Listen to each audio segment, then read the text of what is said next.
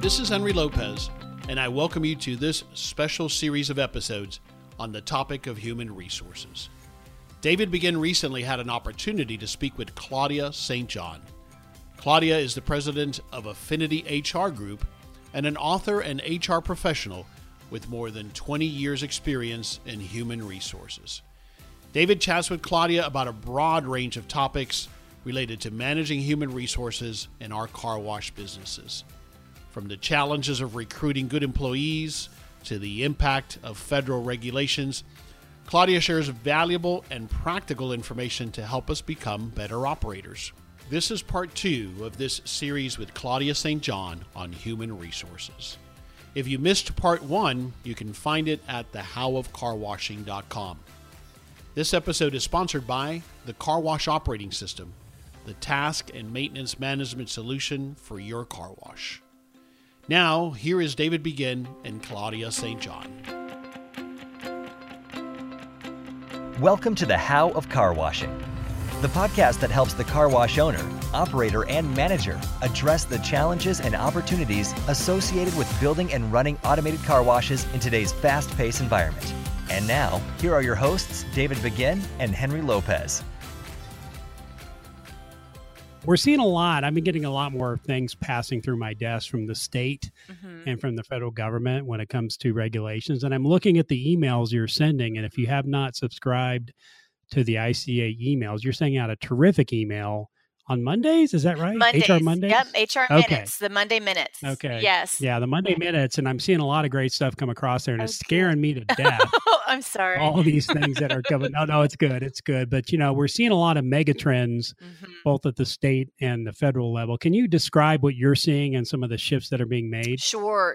Well, I would say we have two opposing things going on. On the federal level, we see very little new things coming out. What we're seeing, the Obama administration, especially in the last couple of years of the Obama administration, really put in place a lot of regulations, minimum wage evaluations, changing the independent contractor statuses, just a lot of new stuff, and that's all gone. So really within the first few weeks, the Trump administration has really rolled back most of what was done, at least in the last 3 to 4 years of the Obama administration. We also see that the workforce, the Department of Labor, itself and its enforcement arm, the EEOC, have really lightened up as well. There's not as much funding for those. So it's really much more of a business-friendly environment coming out from the federal level. We also see that the courts have been the Roberts Supreme Court within the past, month really have rolled back a lot of previous pro-employee, pro-labor decisions. So a lot of, for example, like mandatory arbitration has been upheld by the Supreme Court. The wage checkoff for unions was struck down by the Supreme Court. So a much more favorable business-friendly Supreme Court and federal government. That is absolutely opposite what's happening on the states. So, if we think about our federal government, yes, we have basically a crippled Congress right now, but we had one before. Basically, Congress hasn't done much within the last almost 12 years. So certainly the 8 years of the Obama administration, very little got passed after healthcare reform. So what's happened instead is that on the state and local level, they've all been rolling out the things that they, as the workplace protections and safeties and changes that they would have liked to have seen on a federal level, but haven't. So that's created a lot of conflicts for our clients, our car washes that have multi-state locations, or they live in, say, a tri-state area, down in a New York, New Jersey, Connecticut type of location. And so, we've seen a lot of trends coming out, like, for example, mandatory paid sick leave, parental leave, predictable scheduling, where you have to provide up to 2 weeks notice of a schedule. And if you change it within, a week of that actual schedule, there's an incentive pay that goes along with it. We also see a lot of pay equity legislation coming up on the state and local level. And that's basically saying that you can't ask about previous salary, because if you have women typically have a lower salary history than a man does. And so by asking that salary history and then continuing to increase pay based on the prior salary history, we don't crack that pay inequity. And so that's been passed on a state and local level. Marijuana laws, legalization of recreational or medical marijuana has been a big issue for folks to deal with. Increases in minimum wage. So many states are now putting in place, because we have like some locales, like New York City has a higher minimum wage than the state does. And we see a lot of states, particularly in the South, now passing laws that say that locales cannot pass their own labor laws, that has to happen on the state level because it's getting so complicated. There's one other one that most folks probably have already encountered. It's called ban the box. And it just means that you can't ask on your employment application about criminal history, misdemeanor or felony. Felonies. Thank you. I know it began with an F, There you go. but it doesn't mean that you can't ask it, but you have to ask it later in the process. So all of these things are happening in a variety of different ways. Like one, the scheduled pay leave or the paid family sick leave can look completely different than the next one, the next state over. So it really has created a lot of challenges for our companies that straddle a border or have locations in more than one location. Yeah, there's no doubt about that. I guess I need to look at my job application now that you just talked about ban the box. But so you've got state, federal, Yes. even local regulations. So New York City, for example, Yep. is a great example. San Yep. Francisco is doing it. Yep. Seattle's doing it. So what law, if there's conflict in law, which one prevails? So always and forever, federal law is the lowest common denominator. So if federal law minimum wage is $7.45, then no state can have a minimum wage, or no locale can have a minimum wage lower than that. So the bottom is the Right. federal, and then the state either matches the federal or doesn't something above and beyond the federal. And then again, that sets the stage. You can't have a locale that is less than what the state law is. But then you can have a locale, again, that's more than the state law. So you can have a federal minimum wage that's with the $7.45, and then you can have a state minimum wage that's $10, and then you can have a municipality or a county or a city minimum wage that's $15. But you couldn't have it the other way around. Yeah, right. But are there regulations that sort of fall along the same line? So if New York has a parental leave policy that is more restrictive than the state, which is more restrictive than the federal government, if I'm going to do business in New York City, I've got to follow that particular law? Yes, but it wouldn't be more restrictive than the state. It would be more generous than the state.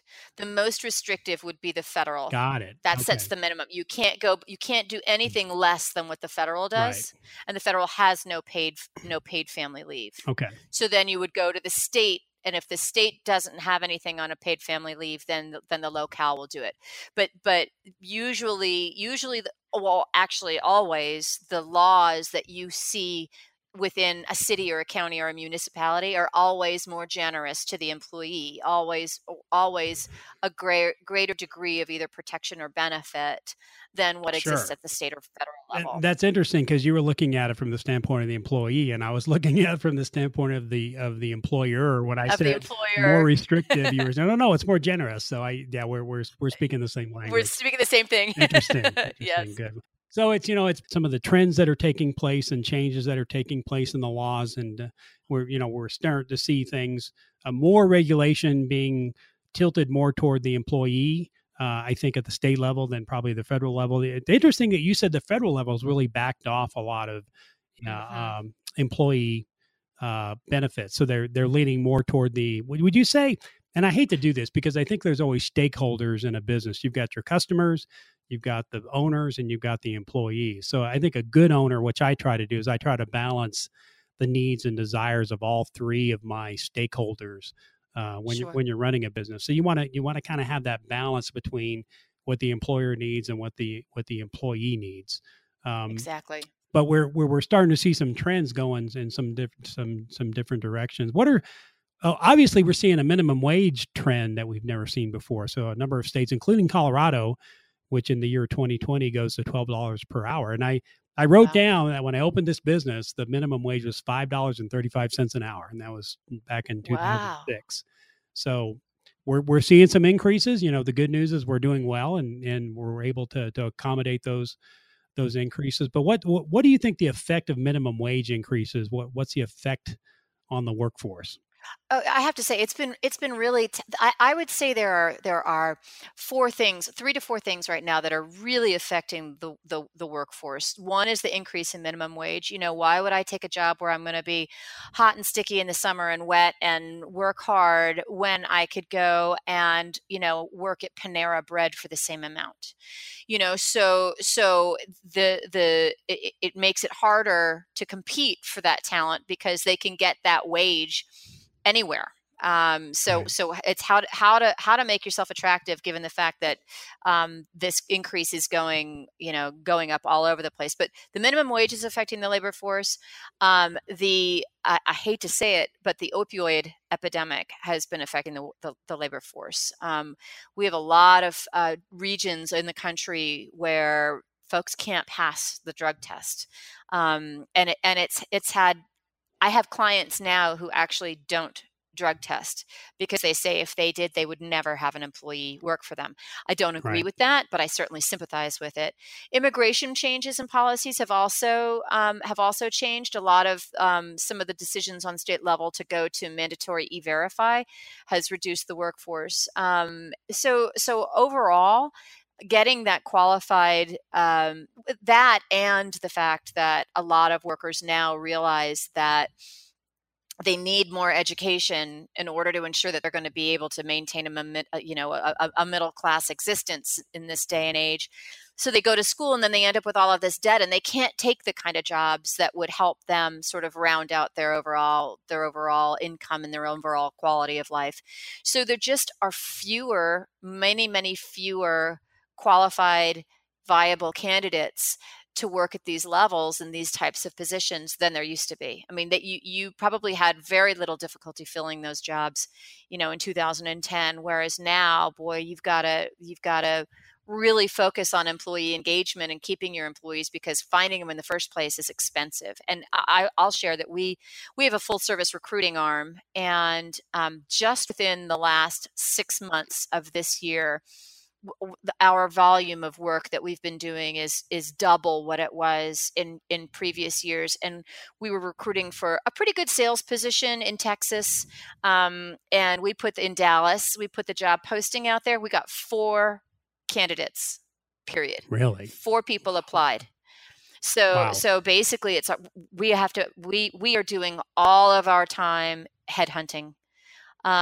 So, being creative with how you're attracting people and getting them in the door, because if you're just throwing up a posting on Indeed or Craigslist or your local newspaper, it's not good enough. I mean, it's just not good enough. You really have to go out and find these people, even for your hourly, car wash technicians. You got to go out and get them.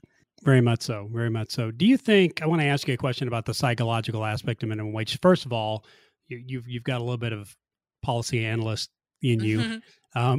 So does increasing minimum wage do you see the effect on inflation? My fear is we're increasing the minimum wage, but the cost of living is increasing all around us. And the people that are seeing increases in their pay are not seeing the benefit in the marketplace.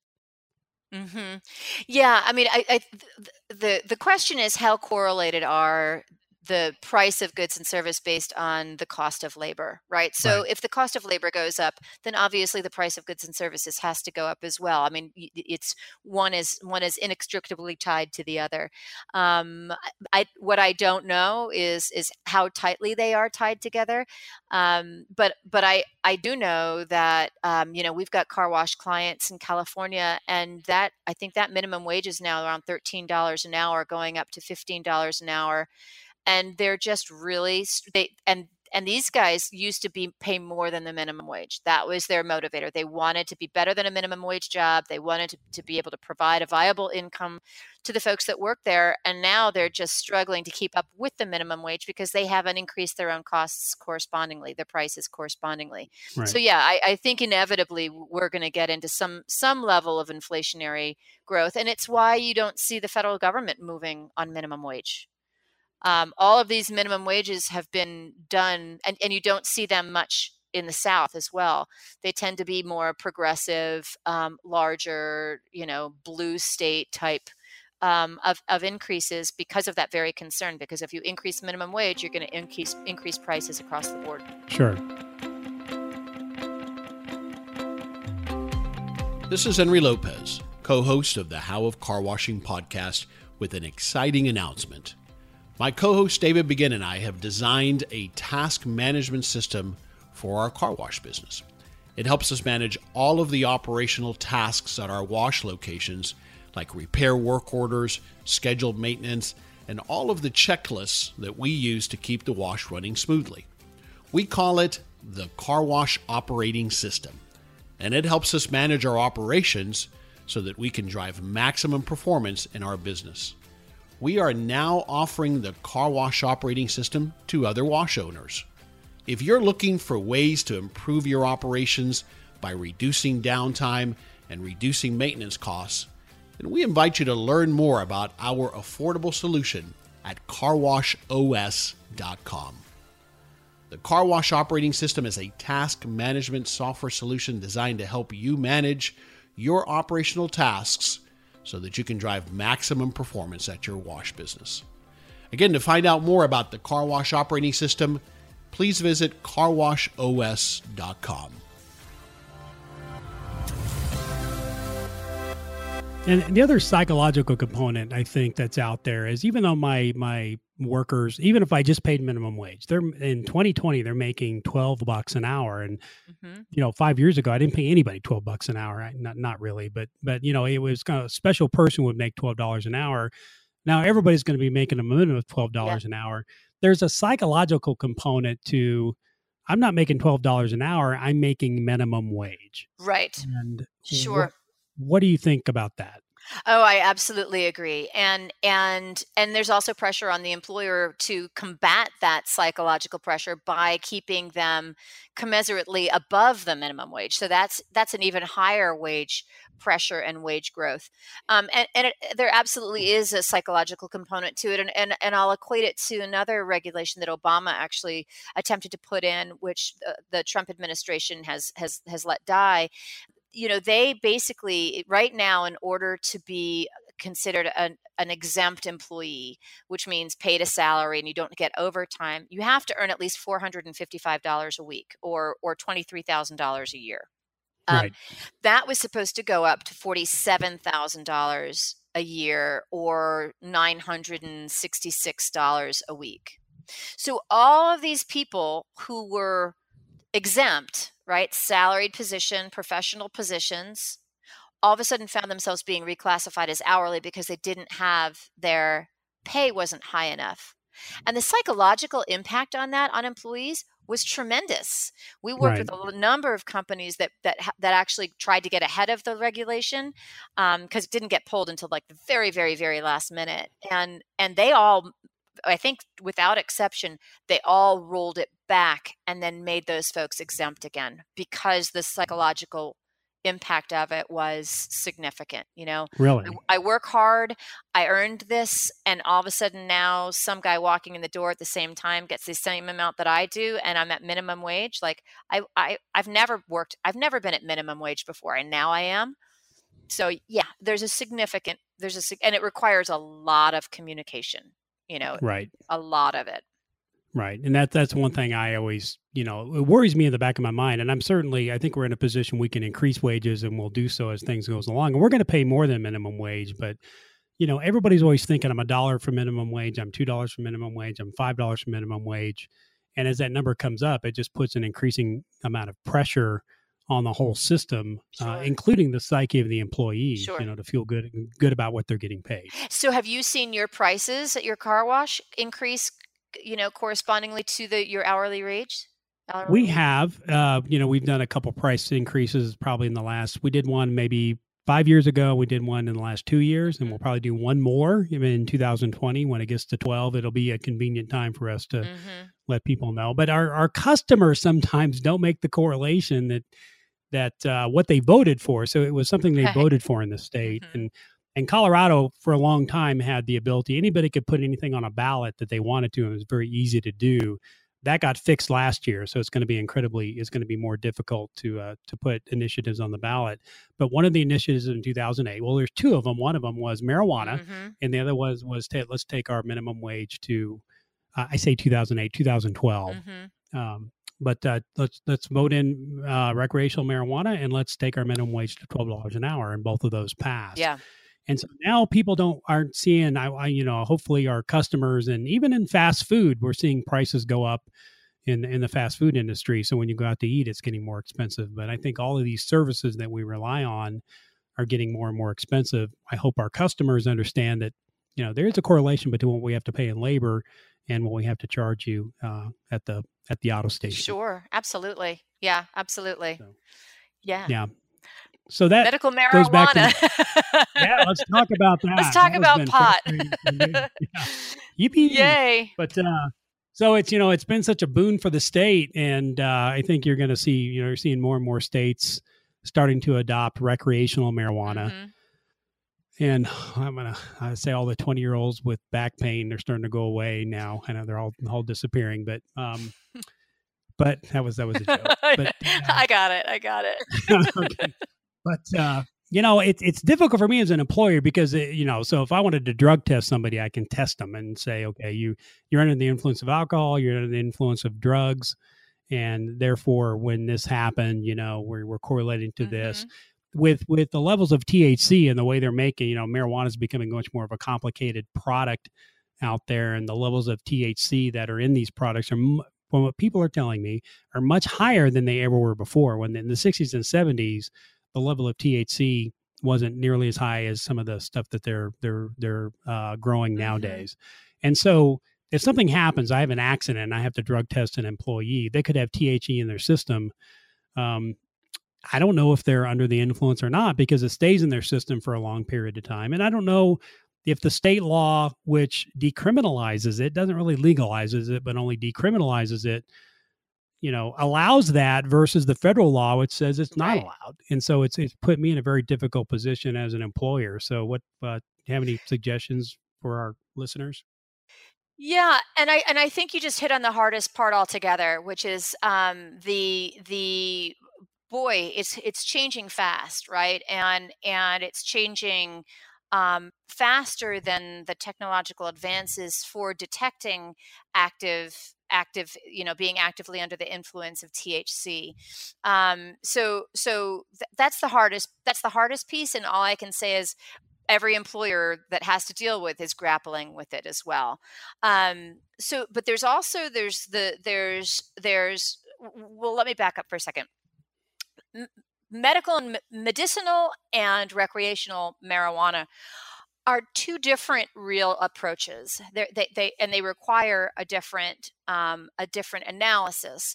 If you have somebody who has a medical marijuana card or who's licensed to provide that information, they should be treated just like any other person who has been prescribed with a prescription for, say, an opioid or some sort of muscle relaxant or some other medication that for medicinal reasons you would need. And in that conversation, you need to ensure that having that card, using that substance would not impair them, that there's no reason why they would not be able to do the functioning of the job. There's no law that I know of. I have not seen any law that requires an employer tolerate that the employee is on site working under the influence. Okay. So if you suspect that your employee is under the influence, again, I would always, call us or call an attorney before you take an adverse employment action. Because if it is for medicinal reasons, they do have some protections, but there's really nothing that says you're allowed to be high at work. And that's obviously for just like you're not allowed to be drunk at work. We really encourage when you're in a situation where it's a medicinal, medical marijuana, you treat it like you would other narcotic drugs that are provided as a result of a medical ailment. So you treat it like a prescription. Again, you don't need to allow them to be high on work, but that you should be notified that they're using it. You should be notified that the context in which they're using it, if they use it appropriately and not at work, it won't impair them when they are at work. So ensuring that you're creating the right work environment for them based on their medicinal use of this substance, just like they would under any other medication. Now, if we are in a recreational situation, it's just like drinking. Drinking is legal. People are allowed to drink, but you can't show up at work drunk. And if you suspect that they're drunk, then you have the right to send them home until they're not drunk. Now, again, you get breathalyzers. That makes life easy. And there are tests that are coming out now for more immediate use of marijuana.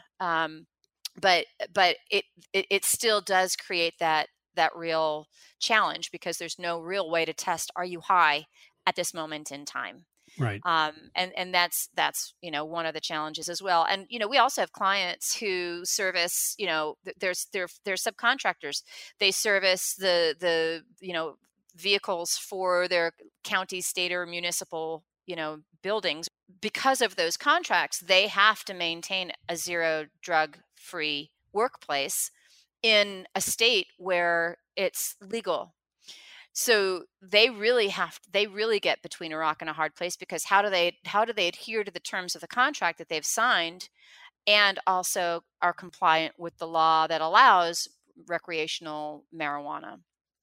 So Right. it gets really complicated very quickly, and every state has a different set of rules. I'll tell you one final thing, and it's one of those mega trends that we've been talking about. So pre-employment drug screening. There was a case out of Massachusetts which now has recreational marijuana as well. And they tested a woman, and she came back positive for marijuana use, and they didn't hire her.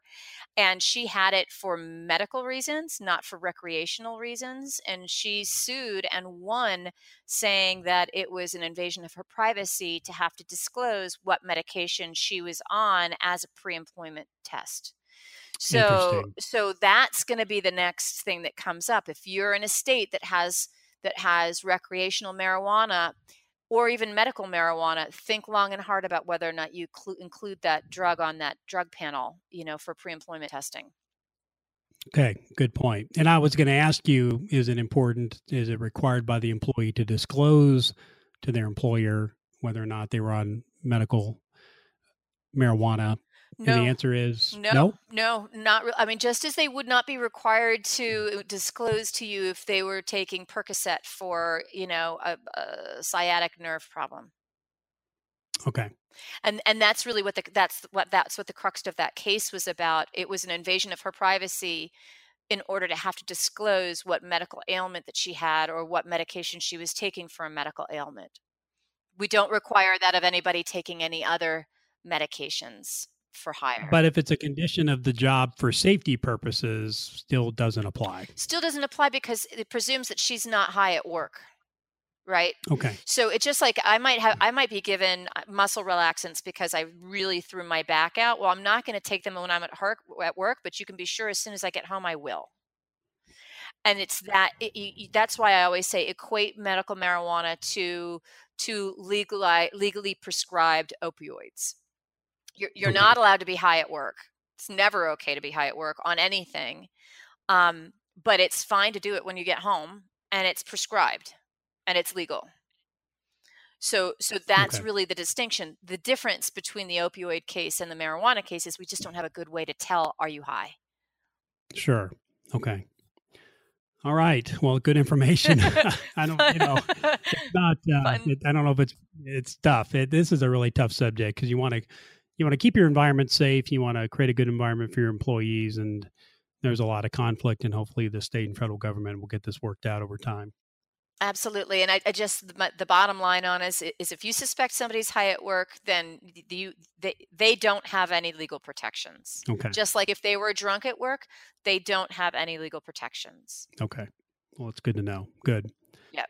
Well, let's move on to a different subject here about small business owners. You've moved into that medium and small business owners, and you probably cringe a lot of times when you talk to small business owners and the lack of preparation when it comes to this human resource. What are some of the most common things you see small business owners not doing, and that obviously you can help them with? But what are some things that just make you stay awake at night worrying about your clients?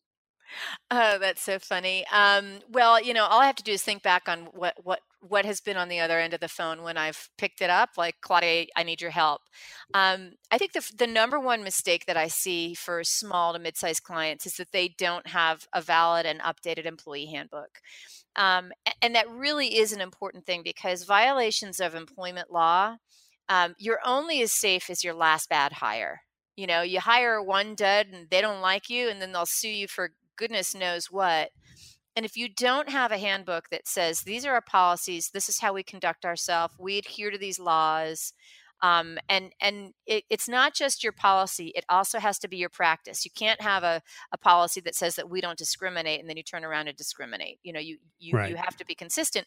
But being able to demonstrate to the employee, to the manager who's managing that employee, and to the court of law, we know this is the law, we follow the law, we're prescribing it clearly here, is a really important thing.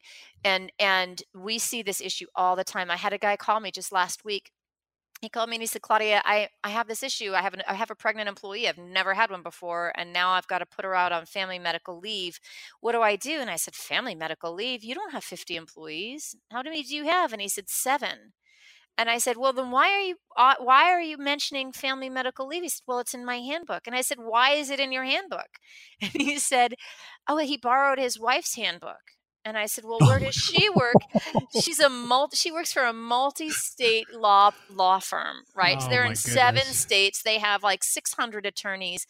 And he figured, well, they're attorneys. It must be right. And so having that handbook is really important, but also making sure that you have the right handbook, because there are a lot of laws that kick in when you have more and more and more employees, and you don't want to have to try and adhere to those when you're small. So it's oftentimes doing that. The biggest issue that I see is that people have a challenge. Everybody has a Lou. And Lou quit, 4 years ago, but he's still there, and you don't fire him because Lou is a cousin of your grandfather's, or, whatever it is. He's sort of a protected person. And then finally, when you finally are done with him, you call me and you're like, I got to fire Lou. And the problem is, oftentimes the critical conversations that you've had with Lou, either you haven't had them, or you had them and you didn't document them. And then instead, Lou can say, well, I'm 63 years old and disabled. That's why you're firing me. And really, which is another interesting point.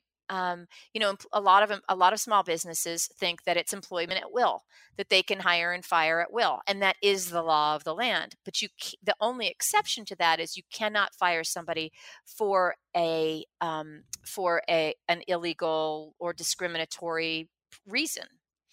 And so it becomes incumbent on the employer to prove that the reason why they're firing that person is not because he's disabled and old, it's because he's a terrible employee and he doesn't perform the duties of his job.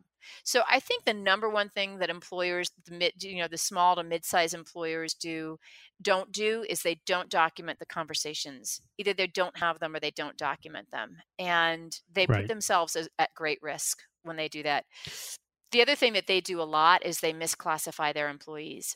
They give their receptionist, they don't pay their receptionist an hour. They pay her on a salaried basis. So she hasn't been getting overtime, and she finally quits and sues, and all of a sudden, you've got a big problem on your hands. And the thing about employment law and employment law violations is that they are entirely irrespective of the size of the business. So whereas a large employer can handle it, it can decimate a small employer.